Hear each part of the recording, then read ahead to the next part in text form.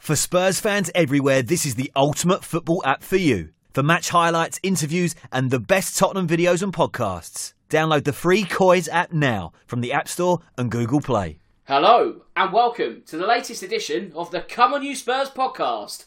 My name's Dan Tracy, and I'll be your host for the next 45 minutes or so as we talk all things Tottenham. Because win or lose, we'll discuss the news. It's 3 up top this evening. That means leading the line from the front and wearing the captain's armband is Patrick. So Patrick, I hope all is well, my friend. And how have you been since we last spoke?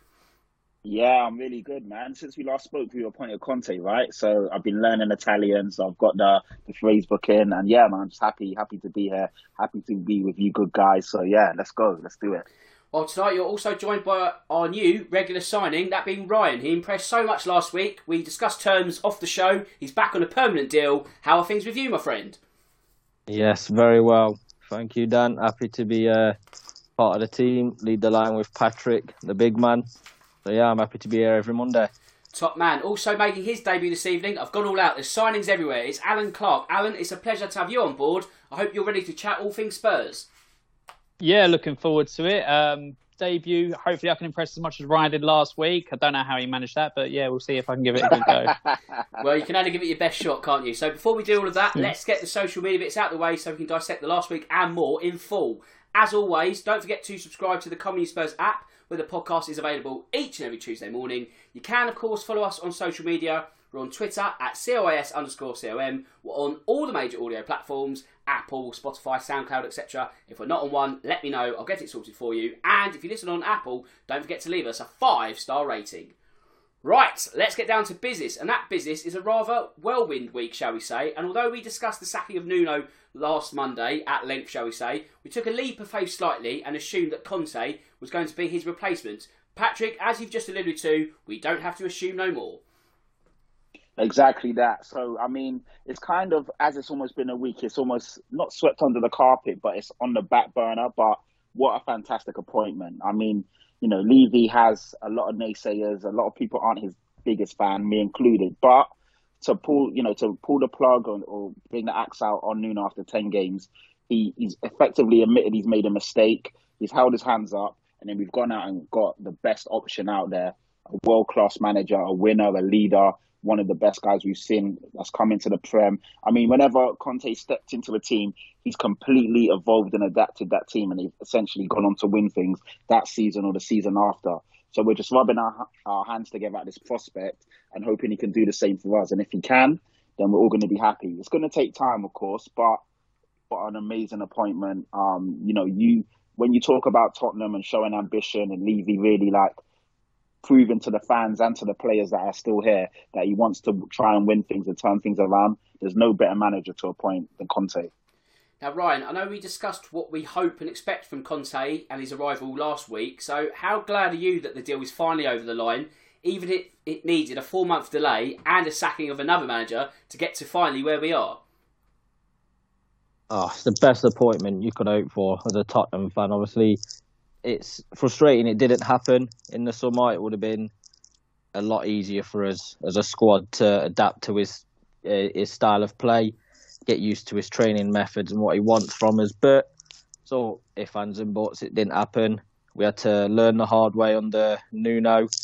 But we've got him now. He's ours, and by the sounds of it, obviously reading reports today that the players absolutely love what they're doing in training, love how he's coming across, the first few meetings. And he's obviously had 2 games with us already, but it's going to take a bit of time to get to where we want to be under him. It's going to take time for certain players in certain positions to get used to his demands. But as a Tottenham fan, you can only get excited about this guy. Now we've just got to hope that the club back him, give him who he wants and what he wants. And I think the ceiling's so high for us under this guy, as long as we give him the facilities and back him in everything that he wants. And Alan, of course, the appointment of Antonio Conte has, for a week at least, or maybe hopefully a little bit longer, unified the fan base. It was fractious, shall we say, while Nuno was in charge during his short tenure, but there is really a feel-good factor across social media, everywhere really, with the arrival of our new manager. Yeah, I think this was done by Levy because of especially against Man United when they started booing Nuno's decisions and then started chanting for Levy out. I think he's reacted upon that more than anything else because I don't think he's ever been in that position. And it was instantaneous, which I didn't expect. I thought it was going to be some time before. I thought he was going to give it some more time. But he's acted quick. He's got in the right manager. And the fan base can all get behind that because the last time we haven't had a world-class manager in the peak of his powers in manager of Spurs in my lifetime. So to have somebody who is at that level, because Mourinho had gone like 5 or 6 years past his best, to have somebody like that who gets results if you give him the tools. And Daniel Levy's put himself in a position now where if he doesn't back Conte, he's basically exposed himself to Spurs fans as somebody who's good for business but not good to give us the trophies or want to win the trophies. So for me, that's a unified fan base because it's the right man in charge at the right time and with the potential of the right funds for once a manager getting backed fully. It says for me that we could have success for maybe not this season, but next season. So, of course, all the fans are going to buy into that. We'll just have to wait and see if that is the case. Yeah, of course. We can't buy anyone until January, so those funds won't be spent until the new year. But what we can discuss tonight is the first piece of business in the technical area. That was Thursday. And Patrick, the first half an hour against Vitesse, you're thinking, hang on, this is the Tottenham of old. Where's this been hiding the last couple of months? As starts go, it couldn't have got any better, could it? Exactly. It's like we saw the best and the worst of Tottenham in that game. And to be fair, I was almost thinking like maybe this is what we needed, because if Conte was to get us winning 4-5, 6-0, he'd be like, huh? What's going on here? This is a good team. So for him to see the good and the bad in one, dose of 90 minutes, he really understands the problems that we have. I mean, we've got a great attacking front three, front 4, 5 players that, when they're 1 point and when they turn up, we can give it to any team. But at the same time, you can see our defensive frailties. We score, we concede 1 goal, we go to pot, we concede another, we're shaky and tentative.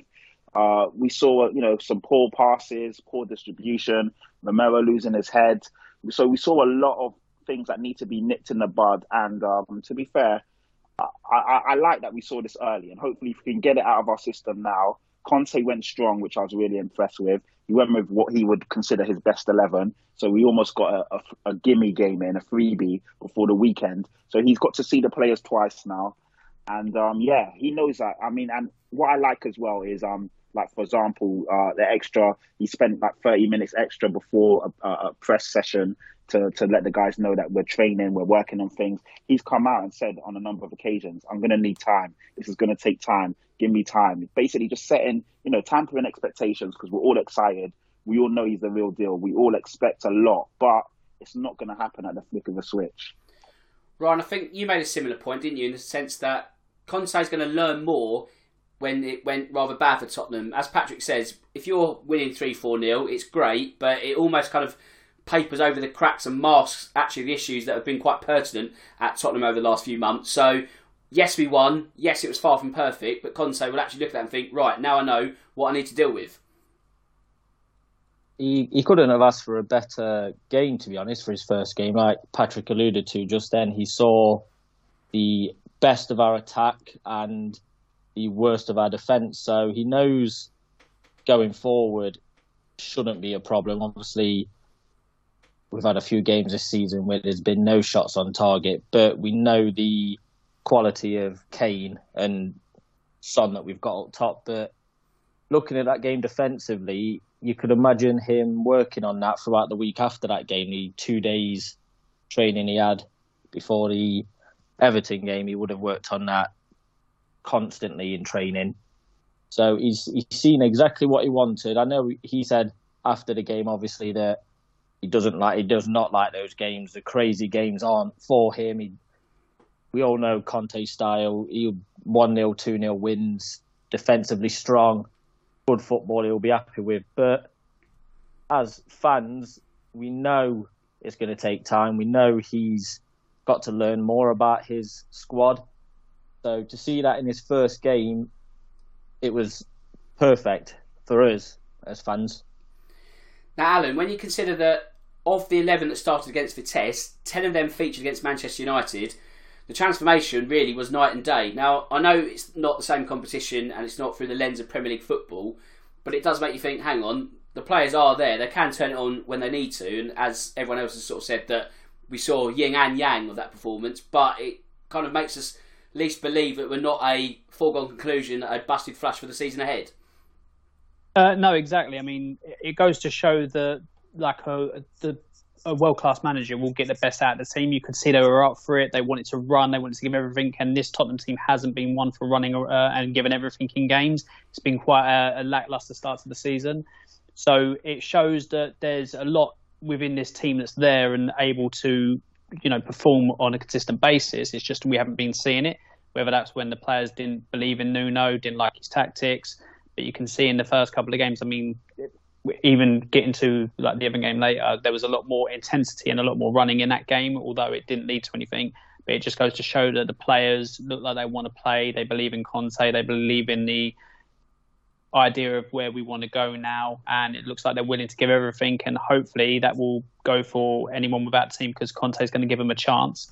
And hopefully that will have people that are on the fringes want to actually perform and give everything to him. So hopefully in the coming weeks, we'll see a team that's doing everything they can, running themselves into the ground to impress Conte, to be in part of his plans for the future.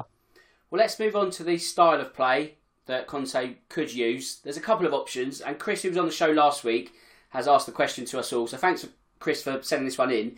He asked, Patrick, do you reckon it's going to be a 3-4-3 or a 3-5-2? Which, when you kind of outline those two systems, it might boil down at the moment to a choice between Ndombele in the middle or Lucas further forward. So what do you think it will be the case, say, I don't know, Leeds after the international break? What do you reckon that will be? I think because Leeds play quite rock and roll football, we'll probably go 3-5-2 in that game. And to be fair, Conte is quite... I know he usually sticks to three at the back, but he can change things up. So I think depending on the team, we'll probably see how we set up.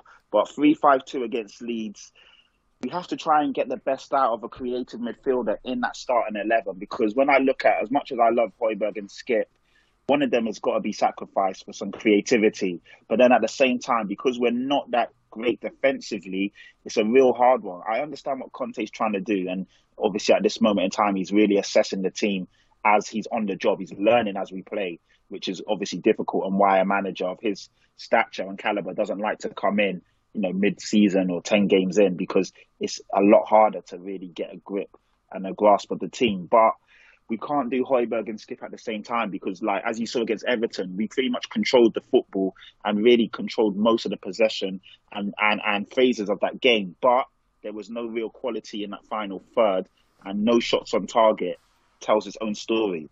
So we need somebody to pick a pass or create something in that middle. I know Moura can get on the ball and run at players, but is he a creative player? Not really. So 3-5-2 ideally, with somebody sacrifices in one of the CDMs or number 8s or number 6s, as you like to call it, for a creative player that can do something. Otherwise, it's going to be a lot of games where we're struggling to score or create chances. And obviously, to win games, you need to score goals.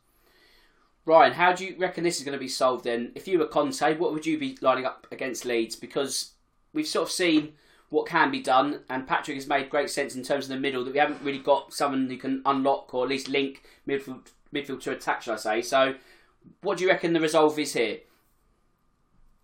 Against Leeds, I think he's not got a choice, I don't think. Obviously, Oliver Skips got suspended for that game with his 5th yellow card against Everton. So I do think we will see an Ndombele next to Højbjerg. I think he will push him straight in the middle to get a bit more drive through that midfield. Obviously, Ndombele's one of, if not the only midfielder who can pick the ball up and carry it for us and push the team further up the field. But going forward, I think the only time we might see Højbjerg and Skip as appearing now is the Chelsea's, the Liverpool's, the Man U games. I think they're the sort of games he'll go a bit more protective of the defence, whereas, like Patrick said, Leeds they're just hot and cold Leeds all the time. You don't know what Leeds you're going to get, but I do think the form that they're in at the minute, he will go all out for that one, and we will see an Ndombele, Lucas, Son, Kane. So hopefully we go like that. Højbjerg, sit back, obviously with Skip, Højbjerg does like to get forward a lot more, try and get involved in the attacks, even though that's not his strongest part of his game. So I can see that, but like I say, future reference, I can only see a Højbjerg-Skip partnership for the big games, the Chelsea, Cities, teams like that. Well, Alan, let's look wider on the pitch, because what do you make of Ryan Sessegnon's future at the club? Chris, who asked the question earlier, has been kind enough to pose another one. He says, is there any chance of him overthrowing Reguilón at left wing back when you look at what he did in the Bundesliga, or is his Tottenham ship starting to sail now? For me, that's really too early to say. He's had a lot of injuries since coming to us, and he hasn't had a chance to regularly play. I think he'll get a chance under Conte. I think Conte wants to have a look at everyone who's there and see what they're about. But for in the near future, I think he'll be surplus to requirements in the fact that he won't be every game. He might be cup games to give him a run, but Reguilón has got that place, the left wing back, nailed down, because Davies is being currently used in the left back, which is Conte has done previously at Chelsea, where I think he had Azpilicueta inside of whoever the left back was, Victor Moses or something like that. So Conte likes to have a left back or a left back in the third centre back role. So I don't think Sessegnon's going to be a regular starter when he finally comes back into it. But he's just been blighted by injuries, so it's a bit unfortunate for him. But for me, I don't see anyone getting past Reguilón at this moment in time in that position. At the same time, Patrick, is it bad news for wingers in general, namely Steven Bergwijn and Bryan Gil? Because when you consider the systems that we've discussed, they may end up being the odd men out here. Yeah, that's the problem, and it's quite hard to, Conte's come in. We know he has a type of system and a setup, and unfortunately, players will miss out. And, when you look at the quality of our attacking players, Son and Kane are always going to get in that team. And then you pretty much have a scrap or fight for that extra upfront place. Will it be Lucas? Will it be Bergwijn? Will it be Bryan Gil? It's going to be hard. Maybe even Lo Celso if he's not played in the middle, because we know for Argentina he does like to roam on one of those wings. So you've got a lot of players fighting for that final spot. At the moment, it's been given to Lucas. But we know as much as I like Lucas, he's always a game away from being a headless chicken, so to speak. So I think that spot is up for grabs. But yeah, it's quite difficult to fit them all in. We do have a lot of games. Obviously, we've got the Conference League as well, so we'll see players get a run out in that. But I've seen him say he's not going to alienate the squad and effectively have two tires like Nuno did, which upset your likes of your Harry Winks, your Dele Allis, your players that thought they would never make that step from the second to the first team. So it's going to be quite interesting to see what he does and how he goes about it, because we know how good of a manager he is. But effectively, you can only have 11 on at the same time. Ryan, obviously, there were high hopes for Bryan Gil when he signed, and there still are. By far, he's not written off. But does he have to be careful not to fall into the trap, which has happened in the past in football in general, where you're signed by one manager, it all goes tits up very quickly, and then you're quickly forgotten by the new man in charge? Yeah, he's got quite a fight on his hands at the minute, Bryan Gil. But as a young lad, obviously, just coming back from injury, when he gets the time to impress in training, he's still got a lot of time to learn a new role in the team. So if Conte goes for a different formation, he can maybe push in the middle. Maybe he could turn out to be a playmaker we've been missing. Obviously, not sure yet, because we've not seen enough of him, but he's got enough. I think he's got enough quality already to learn and understand a new position, especially under a Conte who will drill it into him session after session. But it is unless he's just using that wing forward role, I don't see him getting over Lucas. I think the benefit Lucas and Bergwijn have over Gil is the pace. If he goes with them three up top, it's clearly for the counter-attacks. And if you're going to have Kane and Gil together up there and just using Son's pace, it's not going to benefit us in any way. So Lucas and Bergwijn will always have the nod on him there. But like I say, you never know with a player like that. Conte might have something completely different in mind. He could try and transform him into some sort of wing back for us, getting up and down the wing, doing something different like that. So it's at the same time as he must be nervous for his position and his time at Tottenham already, it's probably a little bit exciting for him as well to learn new things under a manager like Conte, a serial winner who, like we said, he's won leagues with Ashley Young and Victor Moses at wing back, so anything's possible for us. Well, this is it, Alan, because you can grasp the opportunity with both hands when you think about it, and Ryan's made the two perfect examples there, Victor Moses and Ashley Young, that you could just be playing wing back, and I'm not to sort of advocate that it would be first choice over Emerson Royale, but there is scope that, in essence, he's still quite a raw talent. You can mould him, he's not set in his ways, so although he might be a bit fearsome in the fact that he's moved to a new country, the man who signed him is no longer the Tottenham manager, the replacement is arguably the best you can get, so it's not all bad for the Spaniard. Exactly. I mean, Conte is a world-class manager, so he's not... Brian Hill is touted as one of the best young Spanish players, so he's not going to just put him out to pasture. He's going to give him a chance. He's going to try and develop his game. He's going to try and, see if he can mould him into a right wing back, maybe even in the middle. You don't quite know. He's a very technically gifted young player, is Hill. So I think you can adapt his role in many different ways rather than just on the right-hand side or on a wing. So we'll have to wait and see. But Conte's not going to... If Conte sees a young talent who's already there at his disposal, he's going to try and mould him into a player. So I think, Hill, even Tanganga, he's even said apparently Skip, Dele Alli, he likes all of them as players. So it's not like he's just putting or forgetting about people. I think he's going to be able to develop quite a few of them players, and hopefully he'll find a place in their system. But for me, Hill's a very good youngster, and if he's developed right and given game time, he could be a future great of the game. So we'll just have to wait and see. But I think Conte will see that in him.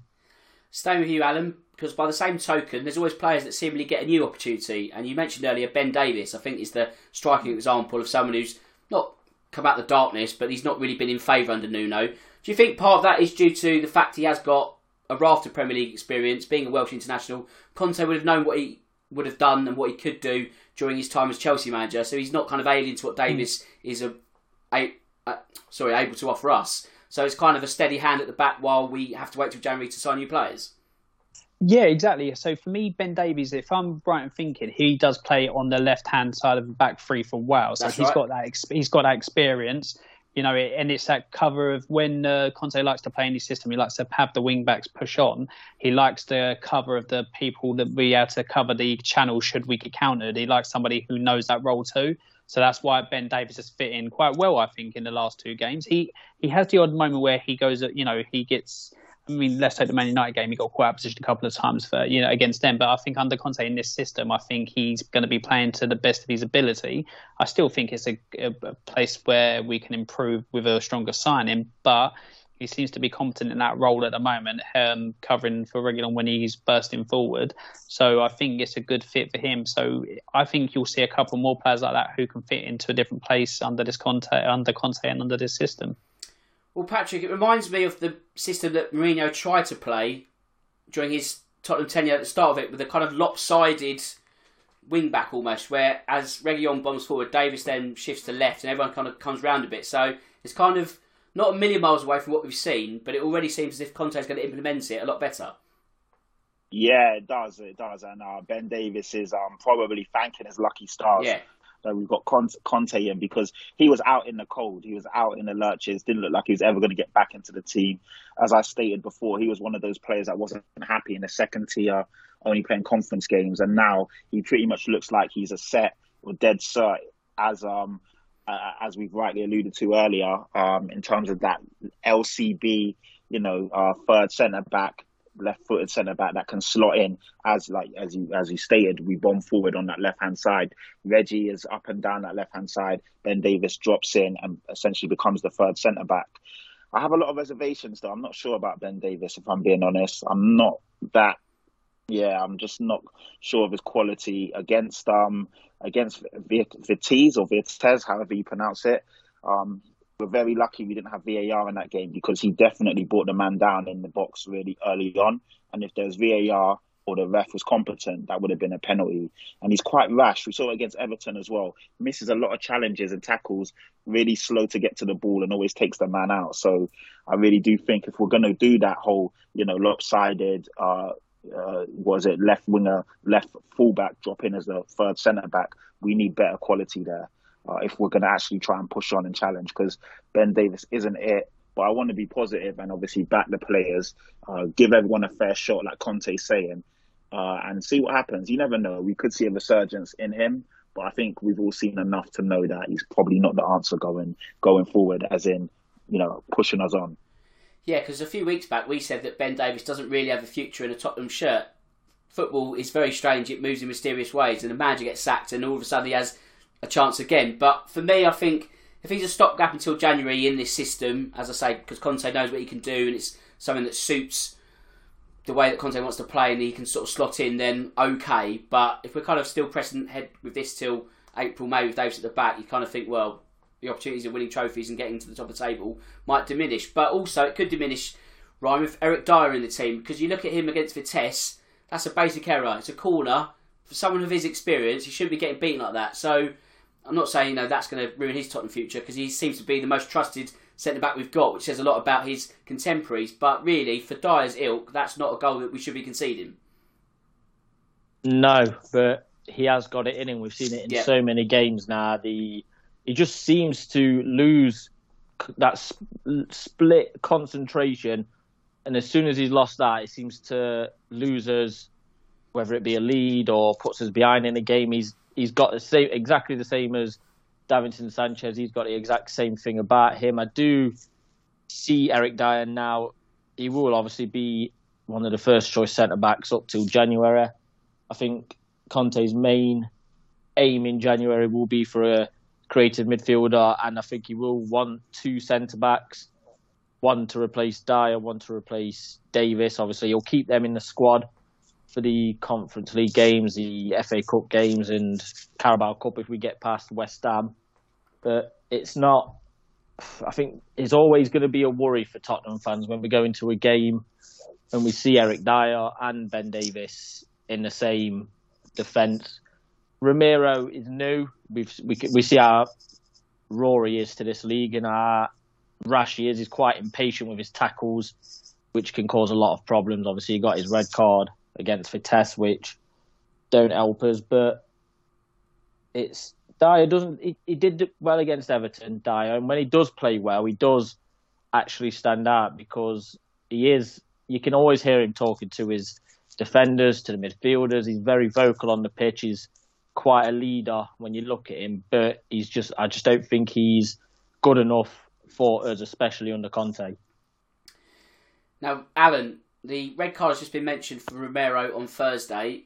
Yes, he's rash. Yes, he can be a bit niggly, but is that the kind of fine line you're going to get with the Argentine? Because if you kind of remove that rashness, you kind of lose what he is as a defender. So is that the kind of example where you have to take the rough with the smooth sometimes?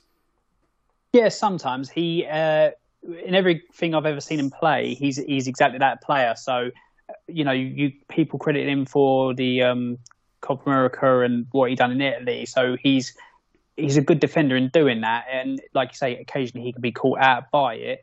But the only thing I think that can, you may be able to develop into his game is the when to do that and when not to, because he seems to like to do it a lot, and I think that may get you into more trouble the longer a season goes on, or with a game. I think you may pick up more cautions or bookings throughout a season. So I think that's the only thing that needs to. There's sometimes where he could just stay back and not do that.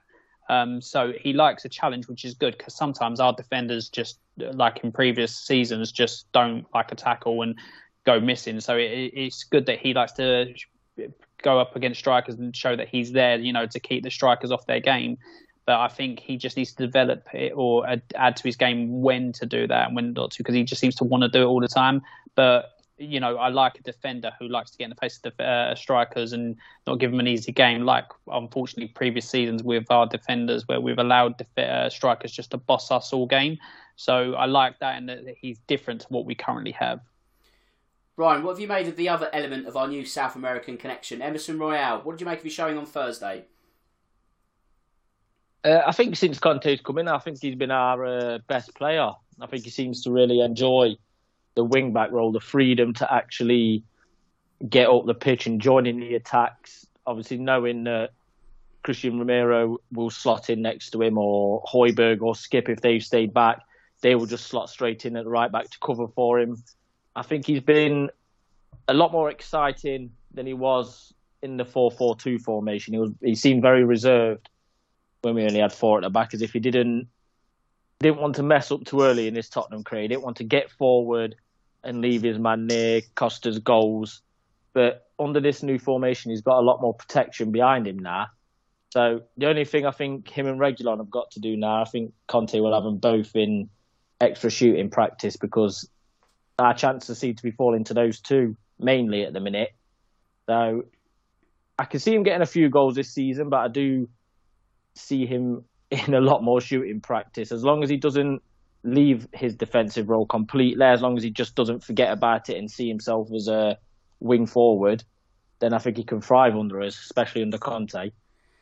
And Ryan, staying with you, in terms of the Europa Conference League itself, qualification is now in our hands at least. Are you optimistic we can win both remaining matches and secure automatic entry to the round of 16? I'll be very disappointed if we don't win both games. I think then obviously Rennes from the French league, they're a decent outfit, but in this competition, there's not many great teams in this competition. It shouldn't be difficult for us. Obviously, it's Tottenham. They will make it difficult. That's the only way we know how to play football matches. But I'll be very, very upset if we don't win both games. And to be honest, I'd probably be quite upset if we didn't win the tournament now, especially under Conte. I think it's something that we should now be aiming for more than most other things that we've got going ahead this season. Get past Rennes after the international break. Obviously, then we're away to NS Mora. But I think he'll go full strength against Rennes as well. I think he'll just want that qualification done, get it out of the way, and then we can concentrate on the league till the next rounds open up in February. Well, let's be honest, Roma shouldn't be feared either, because I know it's the Jose Mourinho link, but they lost 6-1 to Bodo Glimt, then drew 2-2 with Bodo Glimt. Now, that they might maybe eat my words at the end of the season as they win the competition, but you kind of look at it now, and if Tottenham can do their bit, there's absolutely no reason why they shouldn't be favourites under Conte. You know, it changes dramatically, really, and although we kind of go, we're with the Europa Conference League, if our league form isn't quite kicking on as we want it, we might need that to get into the Europa League and so on and so forth. So with that in mind, Patrick, talking of optimism, we need to temper it a little bit because of a draw at Everton. But in the context of the Premier League, it's not a disaster, because although we've got a new manager, we don't have a new team. So going to Everton is not the worst point in the world, is it? No, it's not. And I said that. I tweeted it after the game. I said, listen, obviously I'm pissed that we dropped points, but those are the kind of games where if you do not win, you do not lose it. You don't lose a game like that. You make sure you go away with something. Yeah, both teams weren't really on it on the day. But Everton, you saw what they were doing. The tactics were disgraceful. They were literally rolling around every time someone lightly touched them. They were trying to get our players sent off. Richarlison was just doing ridiculous things, and the referee didn't pull him up on it. You know, Reguilon was on a yellow. They were trying to target him, so we had to get him off. So it was one of those games. And to be fair, I wouldn't say we were amazing. We weren't, but we did probably control most of the passages of play and have probably more of the better football. And obviously, Lo Celso hitting the post just a couple more inches, we go and nick that one. So it was a tough game. Everton away is never going to be easy. They were up for it. You could see the crowd was really at it. And those are the kind of games where you could easily lose it. So yeah, we weren't at our best, but at least we got something out of it. And you'll see, all around the league, Liverpool dropped 3 points. Chelsea dropped points at home to Burnley. So, the Premier League is volatile and anything can happen. So all in all, you probably look back later on in the season and say, you know what, that was a good point. But of course, where we are right now, we need to start winning games. So of course, we all want better, but it's not the end of the world. And it's Conte's first game in charge. So we've also got to be, like you're saying, Dan, we've got to be realistic and also sometimes take a step back and not be too reactionary with it. Well, Alan, if you listen to Conte's comments after the game, he said that actually he's not too worried about a draw. Usually, he'd be fuming about a draw, but I think he's pragmatic in himself. Well, he is pragmatic as a manager anyway, but he kind of knows that this is far from the finished article, but he can't really do much until the new year comes around and the window opens. So, again, it's not pretty. It's far from pretty, really, but as an opening gambit goes in the Premier League, it's not all that bad, is it? It's not, definitely not. I mean, Conte normally, the last time Conte sort of joined the team like in the start of the season, like once the season was underway, I think it was about 10 years ago, maybe a bit more or a bit less. So he likes to start a season off with his team, who he wants, and like getting over his ideas early. So for him to come in first game, I think 5 days in the job with only about 2 or 3 training sessions before Everton, a 0-0 draw isn't that bad. Obviously, everyone wants to win every game, but it's not that bad, especially with players who aren't yours, who you have to adjust to your system, who don't fit your system the way you want to play it. Hindsight's a wonderful thing. You may have said, oh, you could have played a different player here or there. But like I said, with that few short training sessions, especially after the team played against Vitesse as well, and tired, fatigue would have played a part towards the end of the game because Everton did come back into it. Overall, it's not a bad performance, and I think you're going to see, just the longer this season it goes on before January, the players adapting to his style, I think you'll see better performances and better results. Alan, staying with you, the Everton game was feisty. The Vitesse game was also feisty. Is that a coincidence under Conte? Because we weren't really seeing that kind of anger or passion under Nuno. That kind of risk-averse football was on show for us all to see. I know it's a very small sample, but there does seem to be a lot more fight all of a sudden. I think these players understand who Conte is and know that they have to show this. They have to show willing, effort, desire, determination, fight, passion. They have to show everything for Conte, because if he doesn't see it, he's not one of these. He will drop you. So they understand the man they're playing for, the manager, who's come in. It's not like, no disrespect to Nuno, but it's a higher standard of manager that's come in. So players know they have to perform and show these capabilities in the minimum to be able to play under this manager. So that's the reason why we're seeing it where we didn't see under Nuno. And Ryan, if we look at the positives first, I think the most obvious one is a clean sheet. After getting pumped by Man United, that's the most minimum thing we needed at Goodison Park, didn't we? If we lose that, which would have been a surprise under Conte anyway, you would have thought, oh God, like this defence, what is it doing to us? But there's a kernel of hope there, isn't there, that if we use that as the bedrock going forward, it should actually help us going forward. Yeah, I mean, the one thing I wanted, and the one thing that I said before the game, is I wanted to see something different. Obviously, we've got a brand new manager now, and just like us saying that we need to give Conte time, he needs time. We also need to remember that we need to give the players time to adjust during the season to a new manager, to a different system that they've been playing this season, to the manager's demands and wants. So what I saw on Sunday was we were solid in defence. I thought we was really, really good defensively. I think that's the biggest bonus from me for that game, that the defence seemed to communicate throughout the 90 minutes, didn't leave their positions, willing to throw their bodies in front of the ball, putting in the challenges. And like Alan said, under Conte, you've got to give him 110% from minute 1 to minute 90. He will not accept anything different. And it's the new manager they're trying to impress. Obviously, the window opens less than 2 months now, so they all want to keep their place in this team. They all want to be playing under a manager of the stature of Antonio Conte. So between now and then, you can imagine every player will put in 110%. They will fight for every ball. They would try and make every right decision and try and keep him happy to think, well, maybe I don't need to boost this position yet. Maybe I can wait till the summer. Obviously, most of us don't want that. We want new defenders, but that's what we want from our players. That's all majority of Tottenham fans, if not all Tottenham fans, have wanted from our players, is just fight and passion. When playing for this club, you've got to show that passion, because whoever the manager is, you've still got to give it. For us fans who pay for the tickets, buy the merch, do everything like that, we still demand that passion and that energy. So defensively, we were solid as a rock. I was really happy about that. The only bad part about that was the front trio, which I'm sure you'll get onto, Dan, eventually. Well, I'm going to do it now, because Patrick, the front three was, well, let's be honest, non-existent again. So 227 minutes. We could talk about Harry Kane, and I think I'll ask Alan a question about that because we haven't had his input across the season. But let's focus on Heung-min Son. He kind of goes under the radar. He has these kind of purple patches of form, and we're kind of in the lull again. And I think Kane's taking the heat of when he has a bad performance. He's almost becoming a sort of a free hit for Son at the moment, and it shouldn't really be the case because he didn't really do all that much on Merseyside, did he? No, he didn't, and I don't know if it was the crowd because as you probably saw and heard, they were all over him. Yeah, and I that's know, fair. it goes back to the Gomez tackle, which wasn't his fault, and the red card got rescinded. So I don't understand why they're on his back, but they're idiots. So they're all over him. So maybe that had something to do with it, but I don't want to give him too many excuses because as great as Son is, and as much as I love him, he's probably my favourite Spurs player.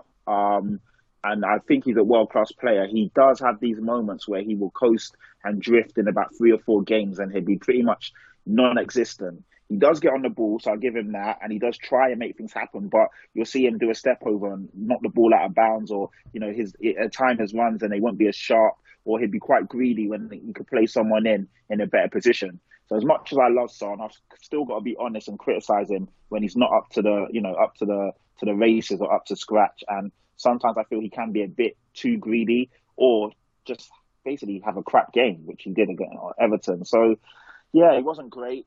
Kane wasn't great. Lucas Moura probably wasn't great either. So we've got to get some more cohesion, and the front three has got to start to click.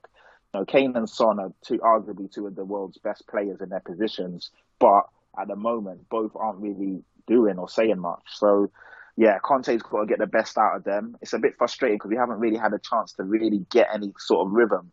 Now we're on international break. So that's, the timing is not great. But with our fixtures after the international break, we should hopefully see these guys try and get into some sort of form and rhythm. And then hopefully we can push on from there.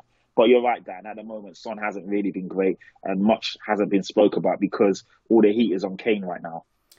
Well, Patrick, I'll stay with you because, let's be honest, 227 minutes without a shot on target is disgraceful for any football team, Premier League or not. To have a shot, do you know what I mean? At least that's the basic facet of trying to win a football match. I know, it's crazy. And sorry, Dan. No, that's pretty much it, really. That's the point. So please continue because it beggars belief that you're playing, that's 2.5 Premier League matches. Admittedly, good opposition. West Ham, Man United, Everton, they're not disgraces in themselves. But where is it going wrong? You've got to have a shot on goal, surely. Yeah, and I think this is what I alluded to earlier. We need more creativity in the middle, but it's difficult because we're in a bad run of form where we've been shipping goals left, right and centre. So for us to drop one at Skip or Højbjerg, which will probably be Skip because Højbjerg's not going to get dropped if we're being honest, to bring in a creative player, we then make sure that middle is definitely going to be a lot lighter in terms of the robustness and the steel that we need in front of the defence. Because if we're being honest, our defence isn't good enough. So it's a bad conundrum, isn't it? It's like a catch-22. Yes, we could all bring in a much better, creative, attacking player, but then the middle suffers, which means the defence suffers, which means we leak more goals. So we're going to probably have to upgrade on the Højbjerg-Skip dynamic, which is a bit of a shame because I really like both players. But if we want to push forward and play the way Conte plays, we'll probably need we'll need more quality there so we can sacrifice one of those spots and have more creativity because it is a travesty. And yes, West Ham are a good outfit this year. Man United on their day can beat anyone. And Everton, they're not a great team, but they're one of those teams that can take points off any team on their day, as we've seen over the last couple of years. They've got quality in that team. They spent a lot of money on that squad. I don't think they're a great team, but of course they can take points off anyone. So, yeah, I mean, Dan, you're right. If you don't score goals, you ain't going to win games. So something needs to give there. And I also feel Kane needs to stop dropping deep now. We've had it, we've seen what he can do. We know he can do it. But if Kane's not in the box, there's no one on the edge of those crosses, but there's no one in those dangerous areas to get the shot off target or obviously to score the goals. Well, let's bring in Alan because obviously we've not had his input across the season regarding Harry Kane.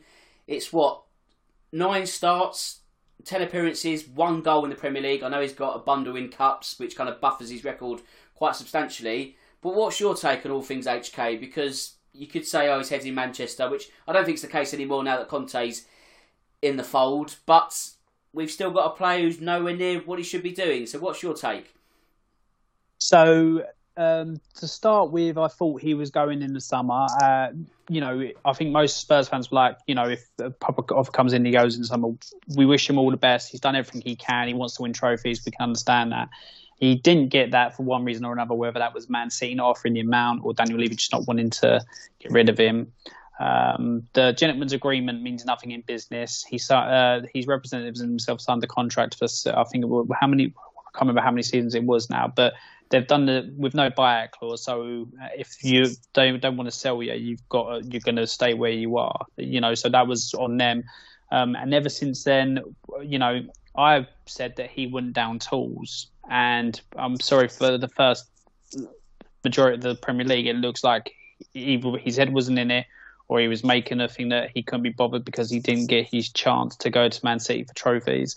That's not good enough. Under Nuno, it was pretty much that he didn't want to be here. And then Conte comes in and he's saying the right thing, saying that he's really impressed and he wants to do so.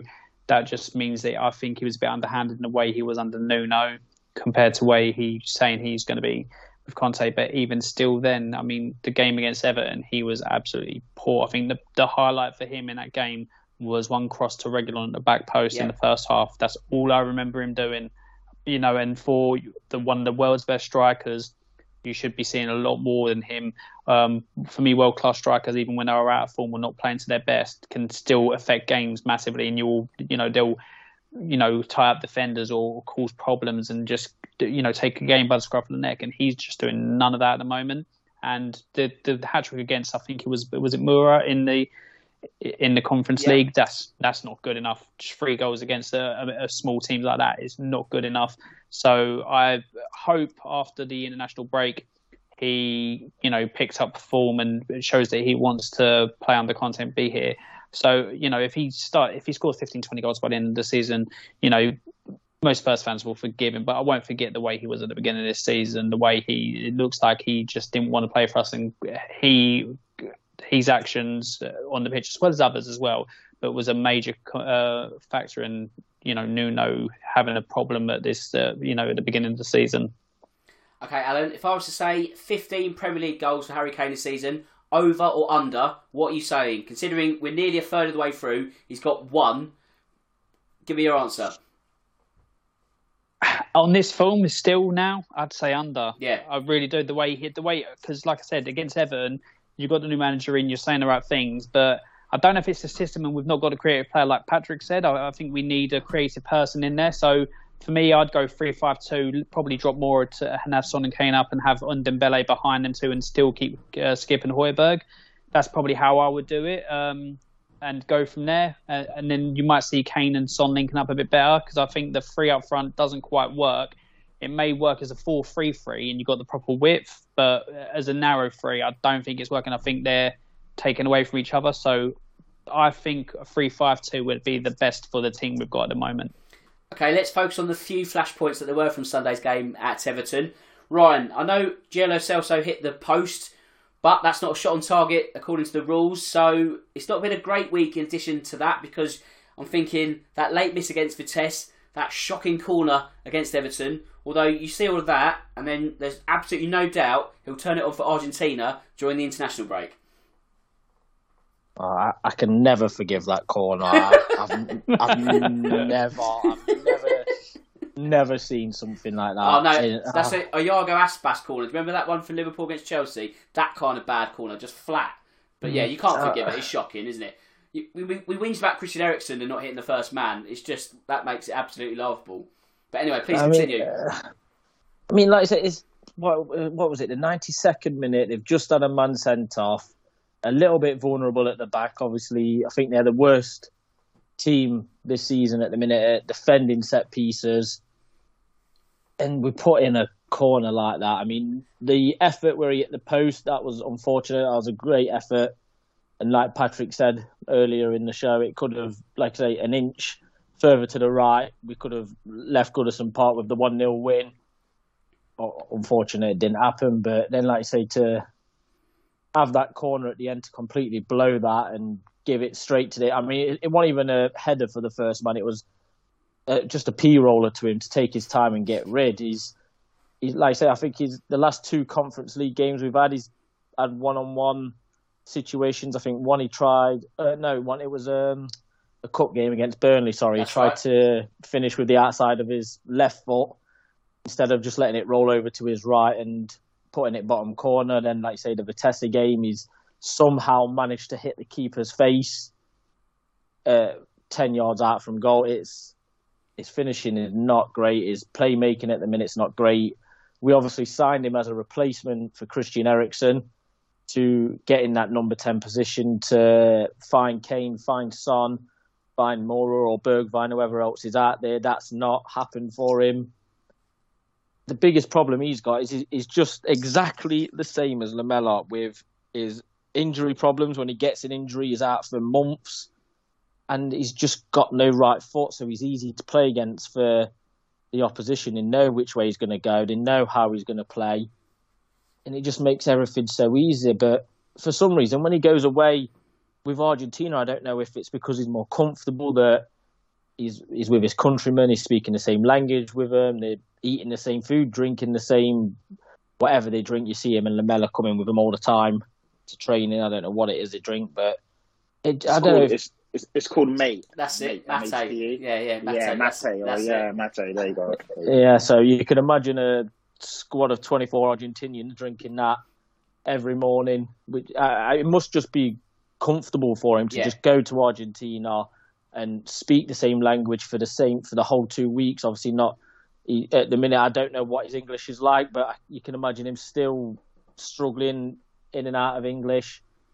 But that's all we want. We just want that Lo Celso. We just want a confident Lo Celso who can grab the game by the scruff of its neck and create chances or score the goal. Obviously, when Dele was in that position, the prime Dele, the young, hungry Dele, he was getting between 15 and 20 goals a season. That's what you want from the guy in your number 10. You want to take a bit of the responsibility away from the strikers and chip in with goals. But like Alan and Patrick have said, we are now desperate for not just a creative midfielder, but someone to take that space away from Kane. So Kane's got no other choice now but to stay up top.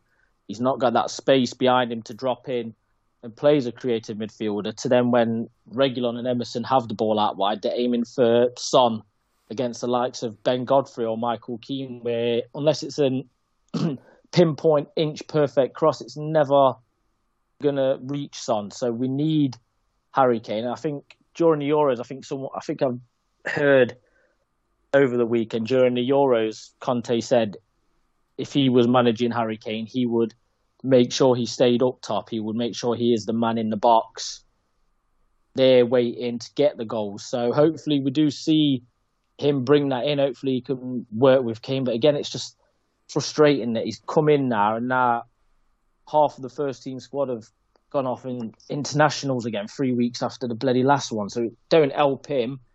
But all we can do now is just hope that the players understand what Conte wants. Like I say, it's until we can get in January and have that number 10, the CEM, just behind the strikers, we're just going to have to, I think, mix between Ndombele, Lo Celso and Dele and see where that can get us to January. Yeah, I think it's a case of just see what sticks, really. But before we get to the other flashpoint, Patrick, let's just stick with Lo Celso quickly, because it's clearly apparent that he's low on confidence. Is there the danger that you'll end up mentally breaking the player, that the more issues he has, like the bad corner, like the bad miss against Vitesse, that the more kind of things that don't go his way, he might be beyond repair? Yeah, it's a strange one because, as we've all said here, like myself, Alan, Ryan, and you, like when he goes and plays for Argentina, the guy shows world-class ability. I'm not saying he's a world-class player, but he has moments where, you know, Argentina are stacked and this guy's consistently getting man-of-the-match performances. So we know that the quality's there, but I just don't get it. When he puts on a Spurs shirt, one-on-one against, let's be honest, subpar goalkeepers, and you're whacking it straight at the keeper, it's really strange.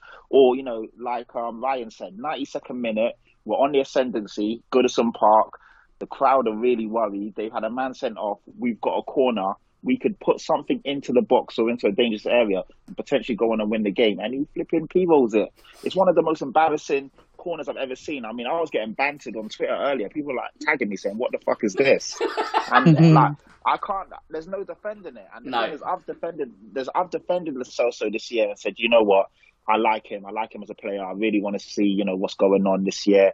And if he doesn't produce this year, then fair enough. But when I see stuff like that, I can't really defend it or justify it. There's a page now called Stop It Lo Celso, and every time he has a howler or messes up, they put it on there. and it's literally become a highlight reel of flipping bloopers. So I don't know, man. But hopefully, I mean, we've got a world-class manager now in Conte. Someone needs to put an arm around him. We know the quality's there. It's a bit of a shame. We paid 50 million for this guy. Dan, as you said, he was meant to be the Eriksen's replacement. All I saw was great clips and all these people saying how amazing he is. You know, we've got a good one.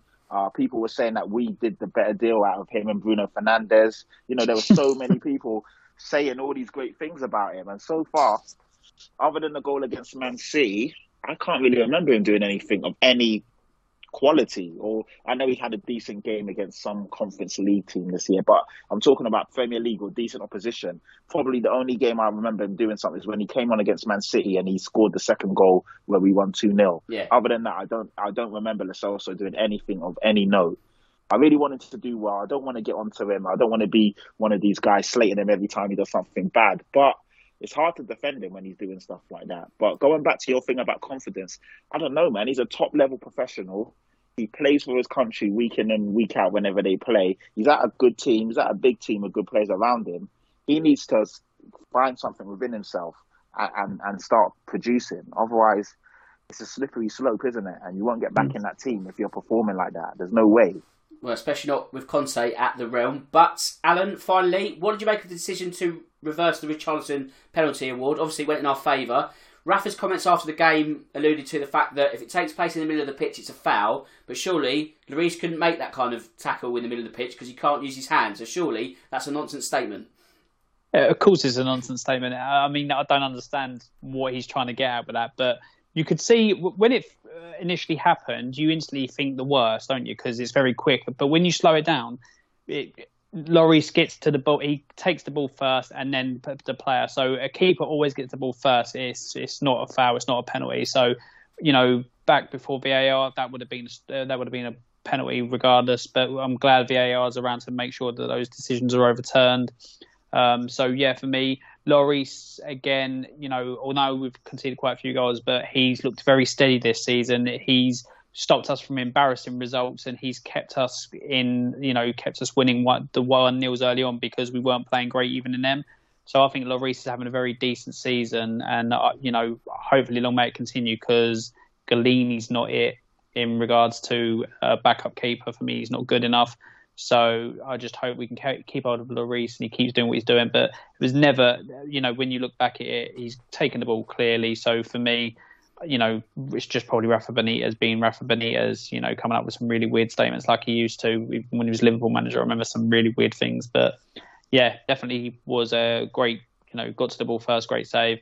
But Richarlison was just awful that game. He was doing everything he could to just milk everything, trying to get people sent off. So I think Rafa Benitez needs to look at his own players before he worries about a Hugo Lloris good save. Absolutely. Right, time to do the admin now. There's no show next week as we're now in the dreaded international break of doom. So even I need a week off from time to time. So that's going to be the case. We'll be back in a fortnight. But tonight I need to thank my 3 Pod Squad members. Alan, a cracking debut. I hope you enjoyed that one and would like to join us sometime soon.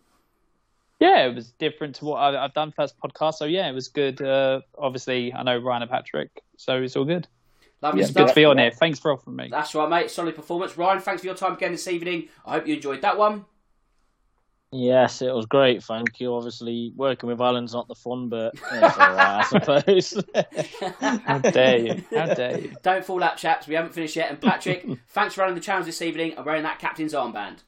Yeah, no, it's been a pleasure. Ryan's great, obviously. My boy is fantastic. It's been great, man. It's been great. It's been fun.